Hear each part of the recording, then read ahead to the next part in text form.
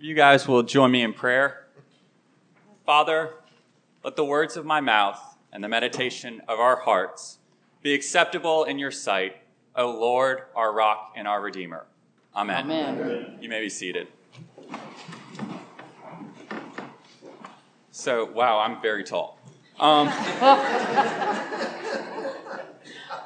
For the record, I'm really grateful to Ken for the gift of getting to preach, but I'm even more thankful that he let me preach before Corey, who won an award in seminary, which is a professional school for preaching.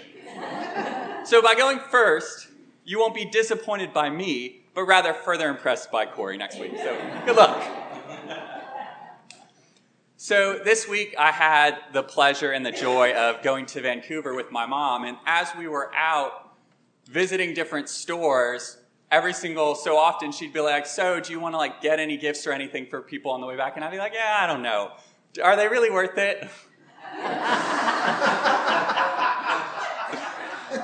But really, I was like, yeah, these gifts are kind of cheesy. And I really realized that giving the perfect gift is hard. It's really hard.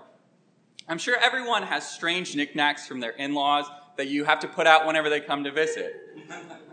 Well-meaning as they were, the pillow of your kids' naked baby pictures is never really going to match the color scheme of your living room. The only thing it's going to be good for is embarrassing them, your kids, whenever they bring over their boyfriend or their girlfriend. Now, not being married myself, my strange in-law gift is a gift from my grandmother. It's this penguin. So one Christmas, my grandmother decided to theme all of the grandkids' gifts, which there aren't any grandkids, it's just me and my two siblings. And so my younger sister, she got snowflakes, seems pretty harmless. My younger brother, he got Santas, again, pretty harmless. And I got penguins, which on its face seems pretty harmless. Well, in this gift set, I got the ugliest stuffed anything that I've ever seen in my life. But it was supposed to be a stuffed penguin. Imagine a poorly constructed, knitted doily that you'd put on the counter, but have somehow constructed into a penguin and attached with felt. Yeah, it was bad. Well, I felt no attachment to it, and actually it gave me a strong aversion to penguins. And so my family did what any good God-centered family would do. They really just dug into it and got me everything penguin-themed. Now, over time, I grew to embrace penguins, and now actually I have an air freshener that's penguin-themed in my car. And I love how this gift made me grow to love penguins and made me grow to something that I would otherwise have no attachment or engagement to. And I see this happens often to us, but gifts often make us grow in unexpected ways. Now, that's a silly story, but it illustrates how a gift can make us change or grow, and I grew to love penguins. However, the perfect gift is one that helps the receiver more fully grow to become who they're meant to be. And let me say that again because it's a little convoluted. So the perfect gift is one that helps the receiver to more fully become who they're meant to be. Today is Pentecost Sunday. It's a day where we celebrate the church receiving the gift of the Holy Spirit, the comforter or helper that was promised to us. Pentecost is really the perfect day for me to preach because it's all about having received a gift and then being sent out. And it's the perfect gift for us to honor our seniors as well, for the exact same reasons. So if you'll take a look at me with this gospel reading in your bulletin or 1154 in a pew Bible in front of you. So just to provide some context, the disciples have been with Jesus for around 3 years at this point. They have witnessed Jesus' death. They've witnessed his resurrection at this point. And at this point, you'd think that they would kind of understand what the vision is, what the plan is. But they still don't get who Jesus is. We see in verse 19 that in kind of the middle of that, it says, the doors being locked, the disciples were with fear of the Jews. It seems kind of an odd thing to be if you know, Christ has overcome death, that you'd be fearful of the Jews, but this is where the disciples were. They were hiding in fear following the resurrection. They're uncertain of what is next and feeling ill-equipped for it. Now, this may be some of us that are now having graduated freshmen, getting ready for college, or maybe some of us in this congregation having recently become an empty nester or entering into retirement, not knowing what's next. Or maybe even still having a loved one that's having recently received a heartbreaking medical diagnosis. Yet look at what happens in the rest of verse 19. Jesus came and stood among them. And then he says, "Peace be with you." And it's not enough for him to say it once. Again, later, he says, "Peace be with you. As the Father has sent me, so even I am sending you." Jesus reminds them that everything they're about to do, the one sending them has done first. And then he gives them the Holy Spirit. And so as we enter the unknown, Christ calms us, Christ reassures us, and Christ equips us to go out. Now, I've always been good about thinking about the big picture, but prior to the summer before graduating college, I never really thought of myself as a relational person.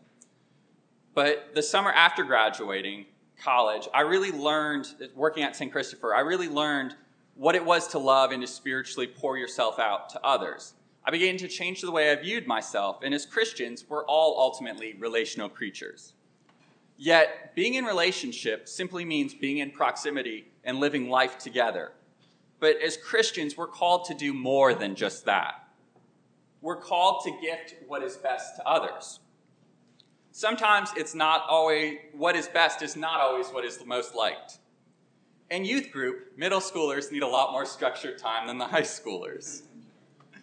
Sometimes you have to be perceived as the bad guy, but ultimately, they know that it comes from a place of love.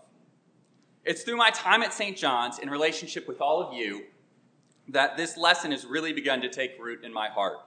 And if God has used me to bless any of you, I'm certainly thankful of it. But know that all of you have blessed me mightily and have loved me well.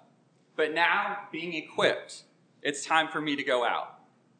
We see the same sort of thing happening in our first reading, the reading in Acts. And so again, just to give you some context, the first chapter of Acts, if you kind of look at your headings, it's the ascension where Jesus goes back up to sit at the right hand of the Father.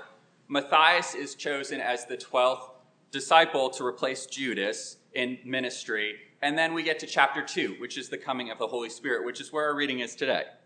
And so in this, we see the disciples, they're stressed out. Jesus is getting ready to leave them in the ascension.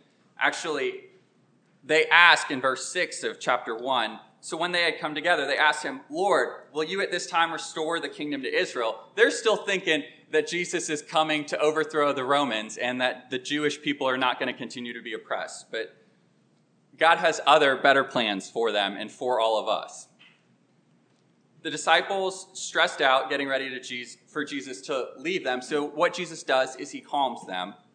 Then the Lord reassures them by appointing the 12th to replace Judas. And then again, in today's reading, specifically in verses, we see them in the very beginning of the Acts reading there we are. In Acts 2, verse 1, when they all arrived together in one place, suddenly there came from heaven a sound like a mighty rushing wind that filled the entire place where they were sitting. And divided tongues of fire appeared to them and rested on each of them. And so they're filled with the Holy Spirit. And that freaks them out. So in verses 5 and 6, we see there's a bunch of different people from speaking all different languages. And at this point, you might be scratching your head like, okay, they're all Jewish. Don't they all speak Hebrew? But they all would have been here for the Feast of Shavuot, which is one of 3 Jewish feasts which require the Jewish people to come to Jerusalem. So they're from all over the Middle East and have different languages. And so we see the fathers equip them with the gift of the Spirit, allowing them to understand each other, which calms some of them down, freaks out others of them. God's gift ultimately is one that helps their receiver to more fully become who they're meant to be, preachers of Christ's deed. And again, back to getting to it freaking them out, we see in verse 12 that some of them who are hearing God's word being preached mock them, saying that they're drunk on wine. So if that's not they're freaked out, I don't know what is. So Peter, he then takes charge and calms the crowd. He reassures them of the words that they've been proclaiming. And in verse 38, he equips them and calls them to baptism, to be the church, to do the work of God, which is proclaiming the gospel. So God gives us the perfect gift, but that was in first century Palestine. So what exactly does that mean for us as 21st century Americans? Well, God's call for us is still the same, and his gift to us is still the same. My younger brother Lance recently just graduated from college and is starting grad school this fall. So because he's about to be a grad student, I got him a nice pen and a leather briefcase to more fully become a grad student. We're all beloved creations of God that were declared very good in the garden, and we're meant to be in relationship with God. Our rebellious hearts often choose not to recognize God, let alone be in relationship with him. So God, he gives us new hearts through the Holy Spirit in order to be in a fuller relationship with him. So when we are in Christ, God gives us more of himself through the Holy Spirit to equip us to better love him. And I'm sure because this is graduation weekend, and I know not all of you are here to see me preach, and we have some friends or family here of members of senior who got dragged here or invited here today because we're honoring the seniors.